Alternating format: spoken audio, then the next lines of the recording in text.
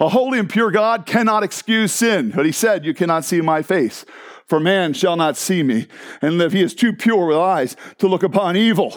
What should we say to this?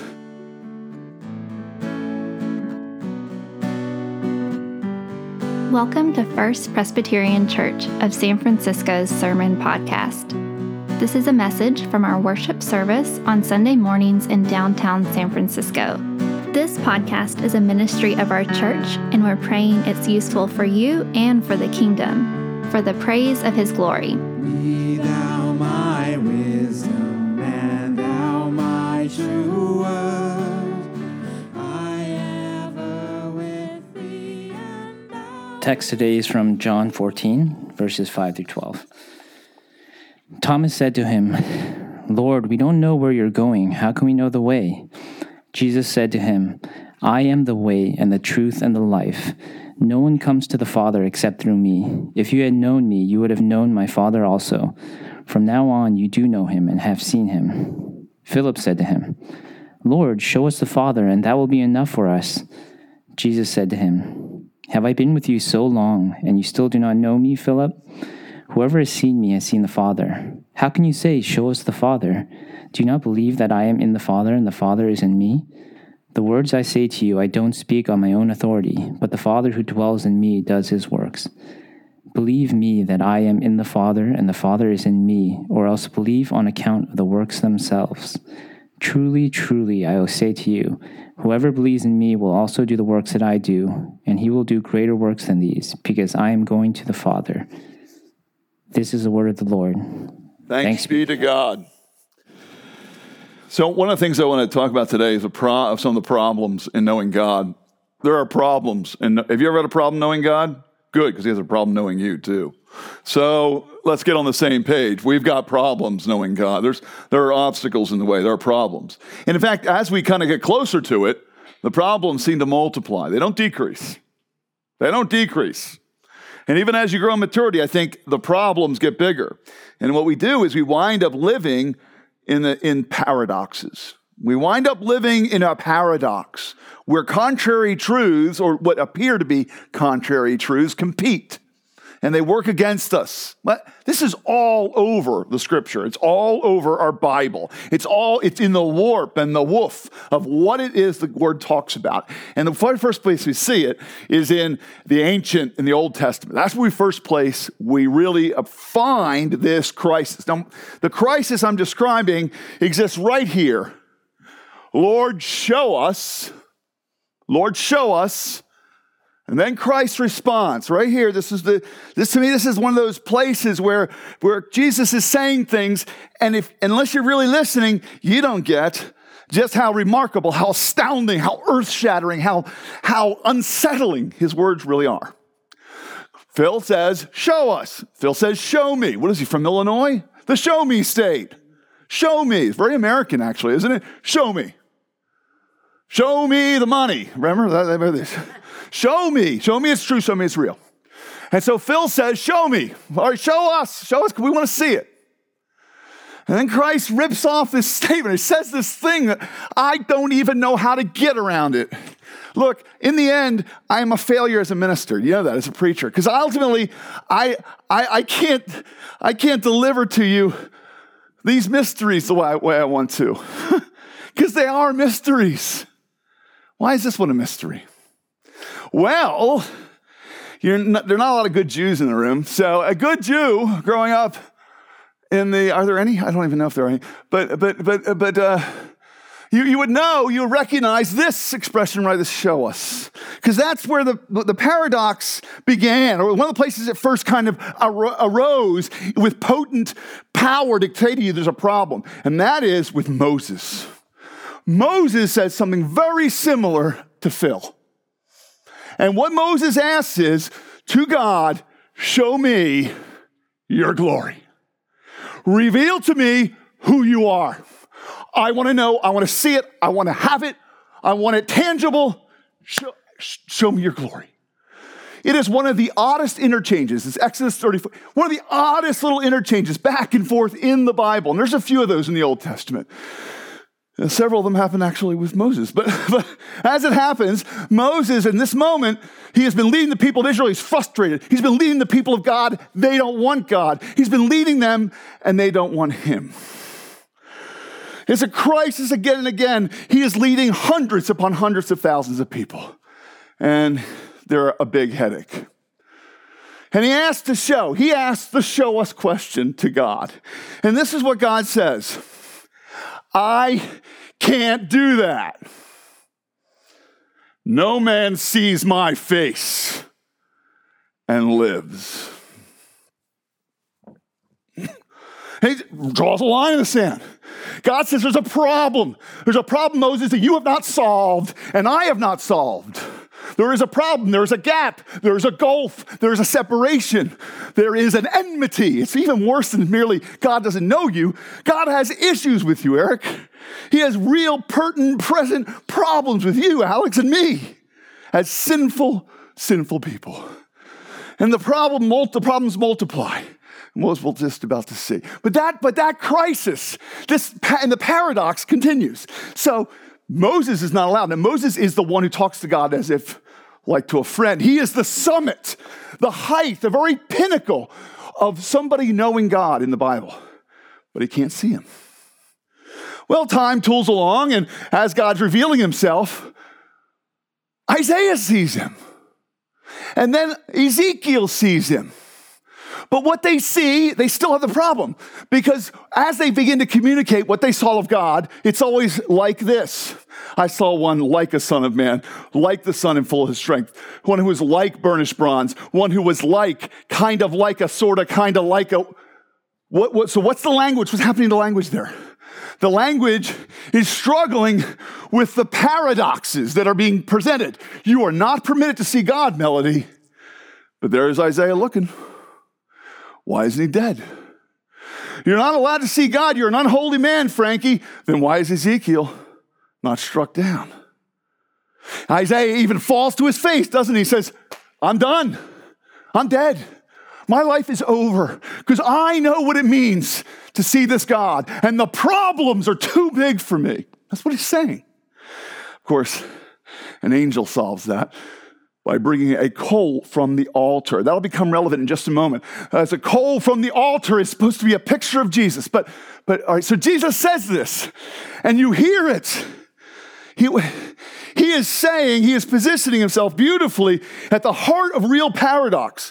And well, let's keep unpacking and see where it gets us. Let's look at how that paradox is. And before we even go there, when he does, this is what he gets, by the way.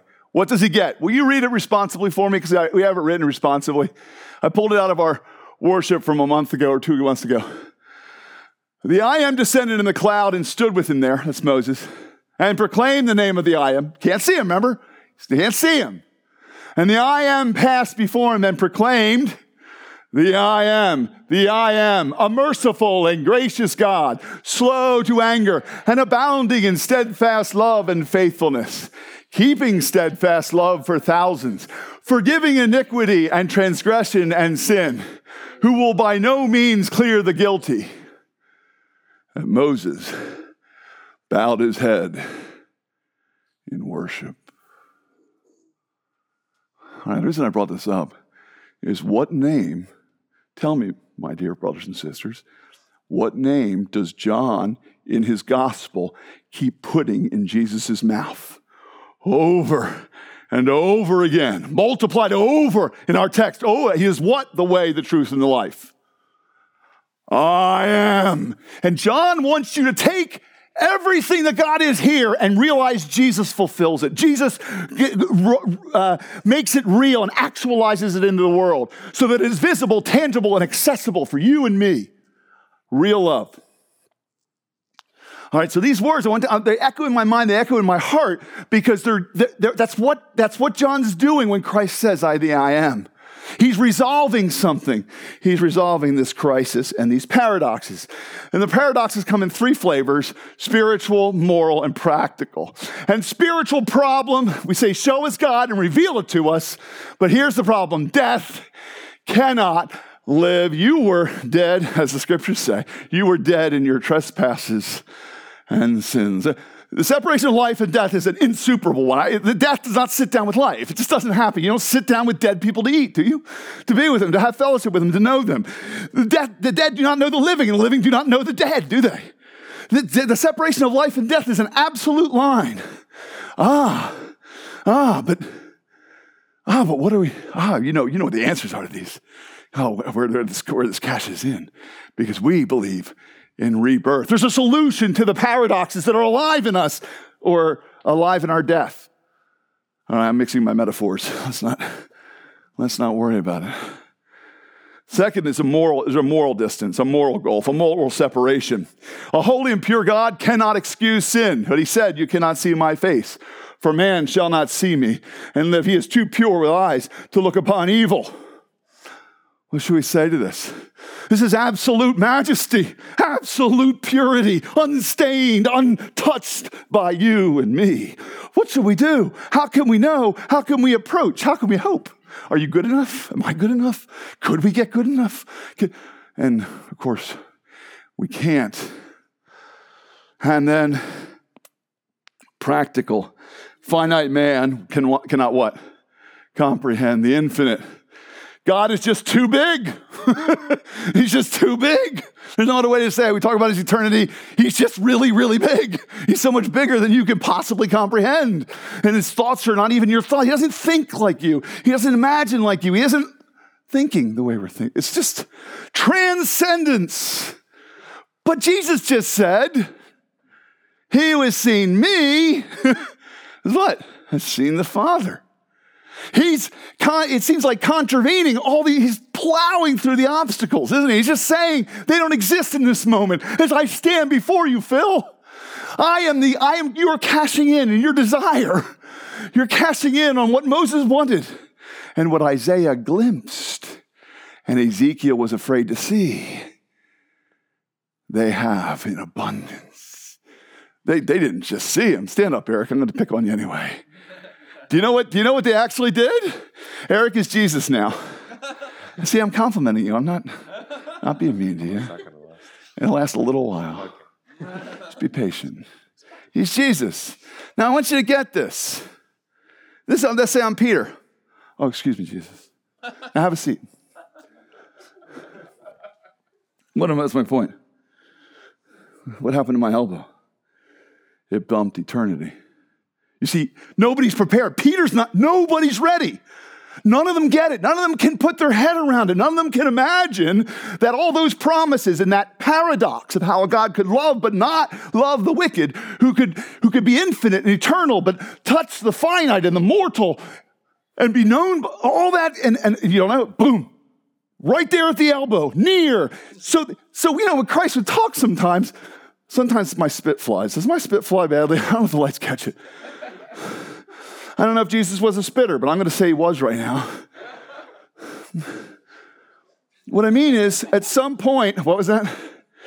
That was just the Holy Spirit. That was good. Alex, that'll preach. All right, so good stuff.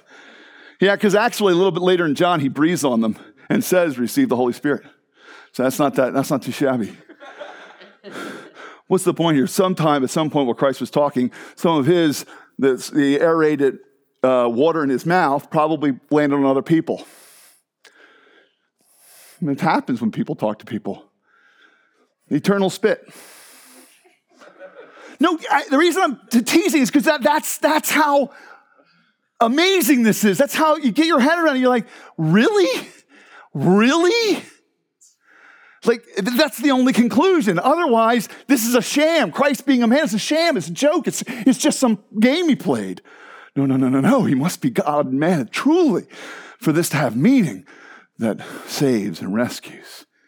The problems of spiritual and moral and practical separation create the bridge diagrams, don't they? The bridge diagram. Now, I put this up because it's just so freaking helpful. There's God, here's humanity. Here's the spiritual, moral, and practical gulf between you. You know what I don't like about this illustration? Most of you have seen it, right? Most of you have seen it. It's worth putting it. It's just, look, the first time I saw it, I was in seminary. And I remember thinking, oh, that makes so much sense. Like, you just kind of go to one of those aha moments. You're like, oh, yeah, what a great idea. What a great picture.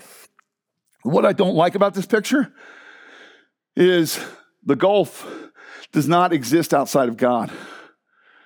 You see, there's not God in you, and then there's a gulf between us. It's not really how it goes.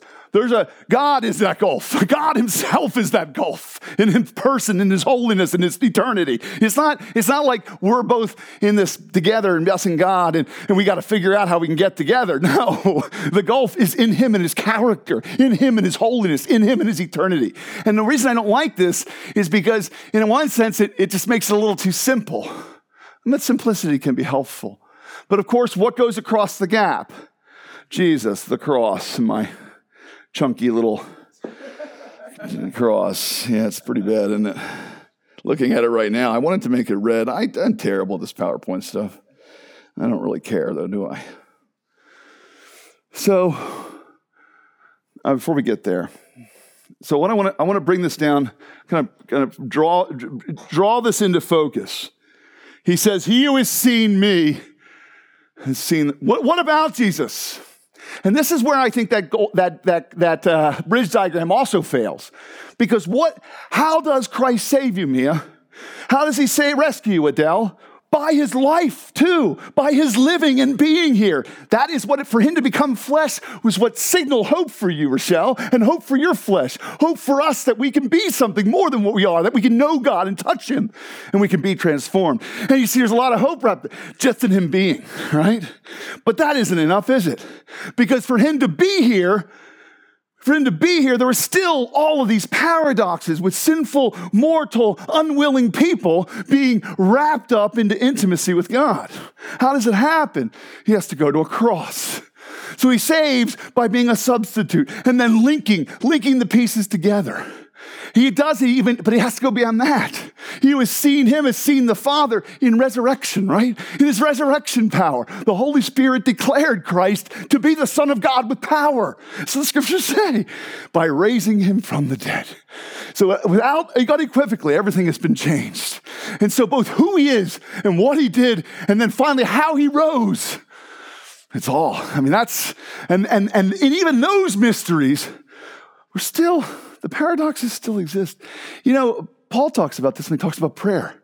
I pray that you may have a knowledge that surpasses knowing. Well, what is that? You see, we're still living, aren't we? We're still existing in some of that paradox, in some of those tensions and how they live in our lives. I think it actually is very, very living in our lives. Because we know that we still sin, and we're still frustrated, and we're still aware of so much personal failure. But one of the things that's happening here, one of the things that's beautiful in this is the transitive, oh, not yet. All right, we'll get there in a second. I jumped ahead of my own story. It's the transitive power of holiness. If Jesus is holy, and we're in Jesus, and Jesus is in the Father, then you are in the Father. It's the transitive power of holiness. Christ comes, he rescues you, right? And he takes you with him grace. He's rescuing grace by grace. Right? But once you're in him, now you are also in the Father. It is by that transition, the transitive power, transitive property of holiness is what saves us. It means that everything Christ contains in his paradoxical person and his work is reckoned to Nellie. It is on deposit for Peter, and it is immediately valuable and immediately transformative for Melody and for Sidwin and for me. Now, having said all that, I want to get into the nitty gritty here. I want to get down to brass tacks because I want to get down to this because, all right, what I'm going to say is this is essential for our going, our knowing, our showing, our believing, and our doing, and even expanding the kingdom. This is the setup. And let me begin with this. I'm a little rocked by this. This only happens a few verses before, and I decided to put it up here so you could see it, because I want you to see the language problem. Will you lay down your life with me? This is talking to Peter. Peter's about to blow him off in a big way and lie about knowing him. And Peter's he's really boastfully kind of saying he's never going to leave. I'll lay down my life for you, Jesus. And Jesus is like, no, you won't. Will you lay down? No, you won't. You don't know what you're talking about. And then he uses this code word, this code phrase of his. You're familiar with it? Truly, truly?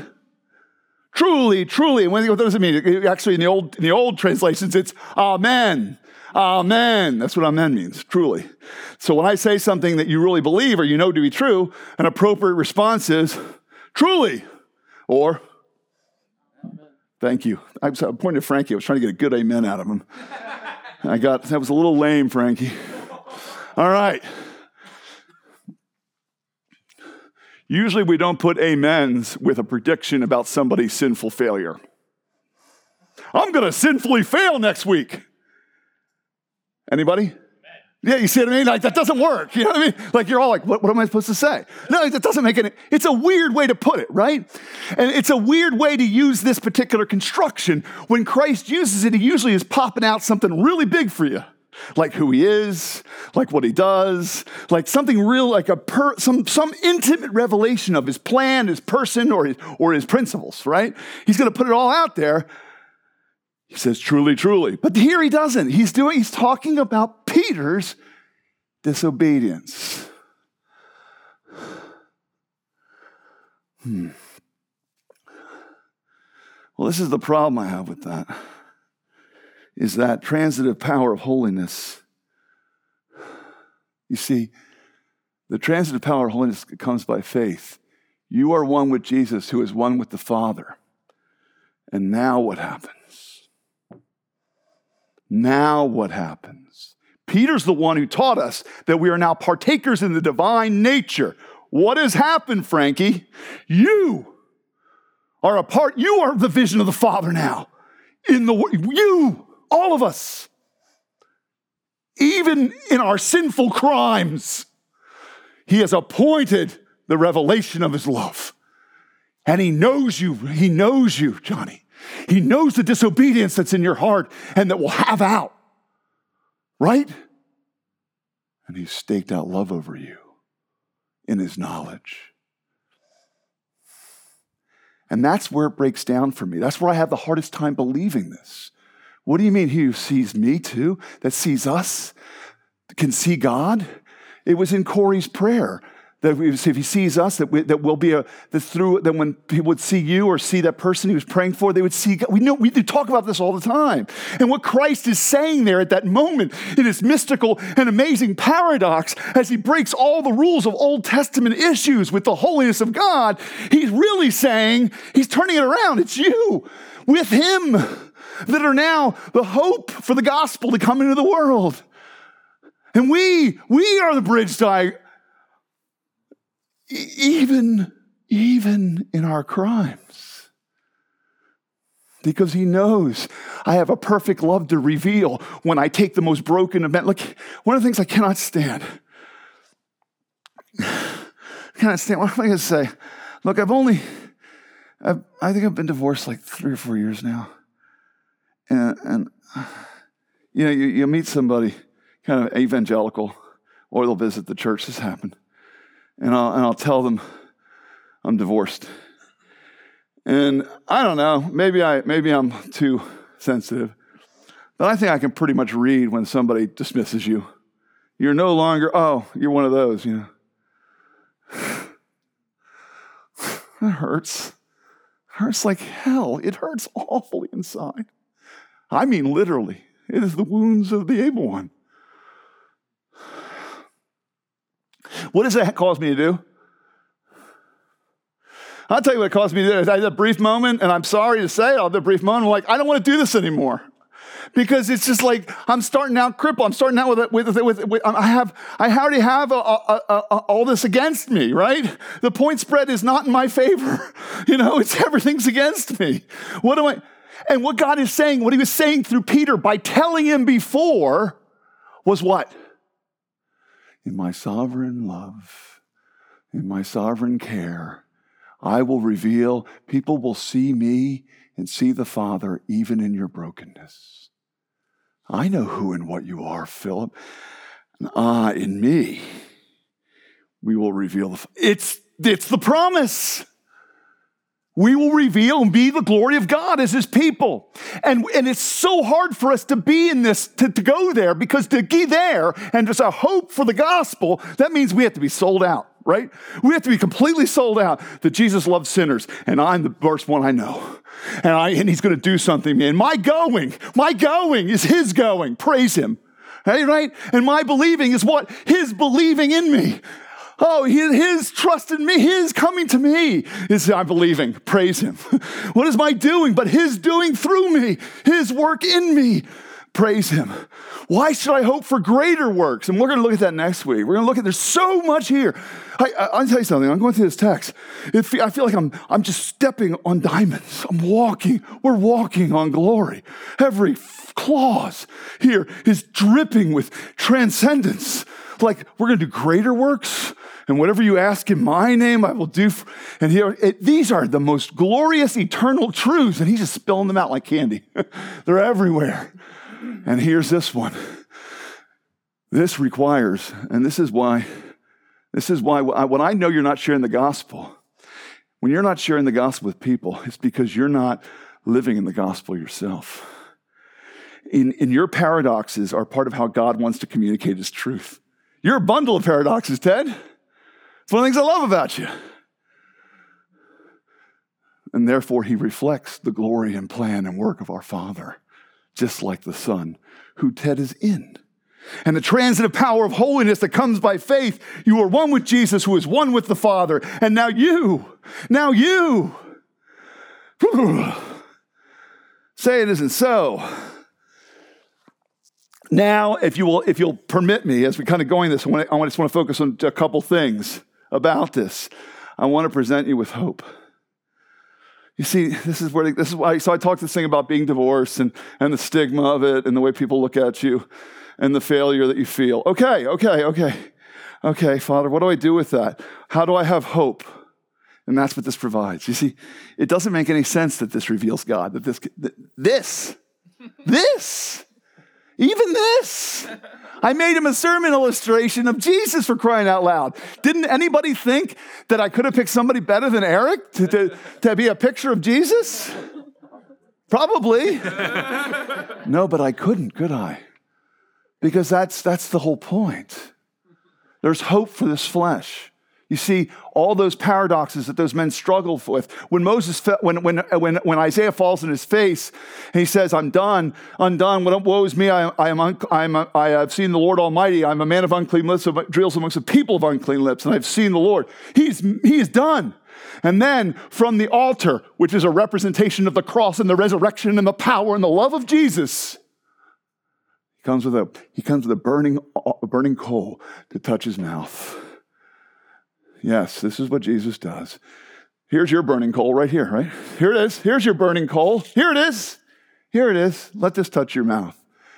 This is real hope for us when we feel really hopeless. And let's look around us. If we look even at First Press, we can be a little discouraged, And be like, wow, these people are not that nice or friendly or down. Nobody calls me when I'm down and stuff like that. I know. Sometimes the community could be, even church community could be so flimsy, and you wonder if people really. Doesn't matter. Doesn't matter. Praise him that it doesn't matter. There's hope for this flesh. And I'm so great to give up hope sometimes. Aren't you? All right. What else do we get? Hope. There's also holiness. Why is it that I encourage you to keep your bodies pure, to keep your mouth from evil words and cursings? And why is it important about premarital sex why is all of this so important? Why is it so important what you look at online, what you take in? Because look in the mirror, brother. Look in the mirror, my dear sister. You're looking at the face of our Father and his work in the world. This is holy. This is holy. This is holy. Holy, holy, holy is the Lord God Almighty. The whole what is filled with his glory. Whole earth includes San Francisco. Finally, I want you to hear this, you is always in the plural. You see, Christ takes Phil's words and he doesn't talk to Phil, does he? He talks to all of them and they're confused and they're alarmed. They don't understand. They gave everything for him. Now he's going somewhere. They don't know where. They don't know why. They don't know he's God. It's so scary. What's going to happen? He dies. They are so bewildered, afraid, and scared, and they have no idea. Oh, that's exactly what I felt like on Thursday. Anybody else? Or was it Wednesday for you? Which day was it for you this week? Okay. And there's a promise for us together that the people will see God and how I love Melody and how she loves me. How Grace forgives Tao and how Tao loves Scott and how Frankie is committed to Gina. And what do they begin to see? What do they begin, and what in a sense, I want Christ to be over us right now and say something like this. Won't you? Maybe this is sometimes I want a blessing from Jesus. Jesus does bless people sometimes. He compliments the centurion on his faith. And wouldn't it be wonderful to hear Christ say, whoever saw first press, they have seen the Father. They have seen me. Wouldn't that be wonderful? Wouldn't that be a wonderful thing to boast about? Wouldn't that be a wonderful thing to see and real and taste in one another? This is holy, and the way we love each other is holy, and we better get more involved with each other, and loving each other is holy, because look around you. This is the presence of God. Do not dare trifle with it. You dare not ignore it. You dare not. Oh, praise him. Praise him. This wonderful, wonderful love. Let's pray. Dear Father, I love you. I thank you for your word. I want more. I'm so ashamed of what I am, what things I do. I'm so ashamed of my own heart. And there you are, saying, truly, truly, I knew that. Truly, truly, I knew you. I knew what you'd do. Can you hear Jesus saying, that's us? I knew what you'd do. And then you reveal your love and holiness to us anyway. In us anyway. Through us anyway. All these paradoxes, all these hard, it's so hard. We say, show us, Father, and we mean it. And I guess that's what the world says to us, show us. And I hope, Father, that you would show the world you're here and living as the living God by the way we as a bunch of folks love you and chase holiness. And yes, Father, let this reality come to bear now. Give us joy in the Holy Spirit, joy in you, and joy in our union, and joy in your love. In Jesus' name, amen. Amen. On the night he was betrayed, our Lord Jesus Christ took bread and broke it. And does anybody ever feel like I'm being irreverent when I take the table and I throw it around? Good. Let me tell you something. I'm doing that intentionally. This is not holy. This is not special. You are special for Jesus. You are special. These don't mean anything, except as they're received by faith, right?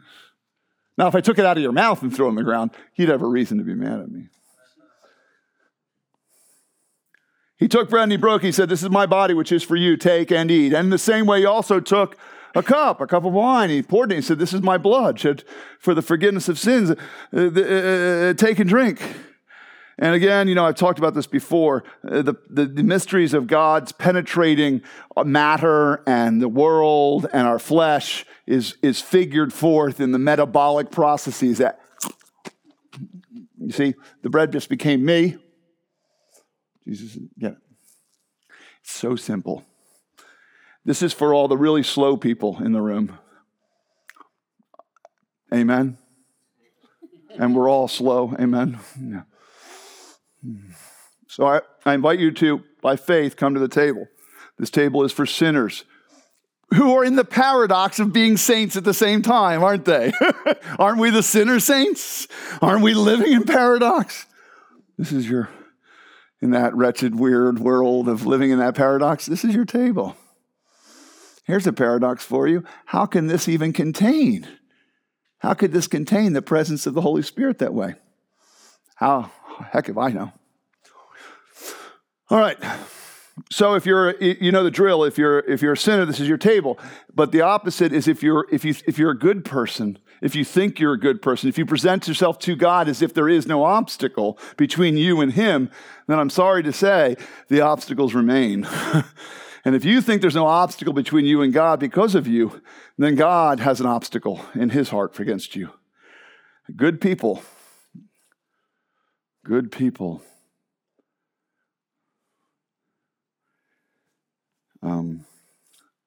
are in conflict with God. Finally, if you're a skeptic and you find my claims absurd, unrealistic, unproved, or tenuous, well, give it a chance. There's truth here that will set your heart free. And someday I hope you will envy us. In your envy of our intimacy with God, I hope you will see the Father. Amen? Anyway, let's pray that. All right, so this is our table. We're going to go into a time of, we're going to do the mystery of faith, and then we'll do the Apostles' Creed, which is a set of claims of which I ask you to assent happening in space and time, and then we'll take the table and sing. Oh, we're going to end with "All to Jesus I Surrender," aren't we? Oh yeah, isn't that a great response to that message?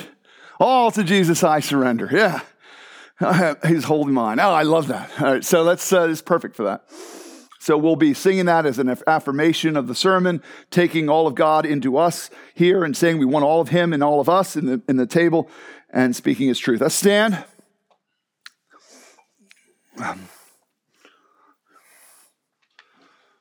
Tell me, would you speak to me the mystery of faith? Christ has died. Christ is risen. Christ will come again. Tell me, Grace, what do you believe? I believe in God the Father Almighty, maker of heaven and earth, and in Jesus Christ, his only Son, our Lord, who was conceived by the Holy Spirit and born of the Virgin Mary, suffered under Pontius Pilate, was crucified, died, and was buried. He descended into hell. On the third day, he rose again from the dead, and he ascended into heaven and is seated at the right hand of God the Father Almighty. From there he shall come to judge the living and the dead. And I believe in the Holy Spirit, the Holy Catholic Church, the communion of saints, the forgiveness of sins, the resurrection of the body, and the life everlasting. Amen.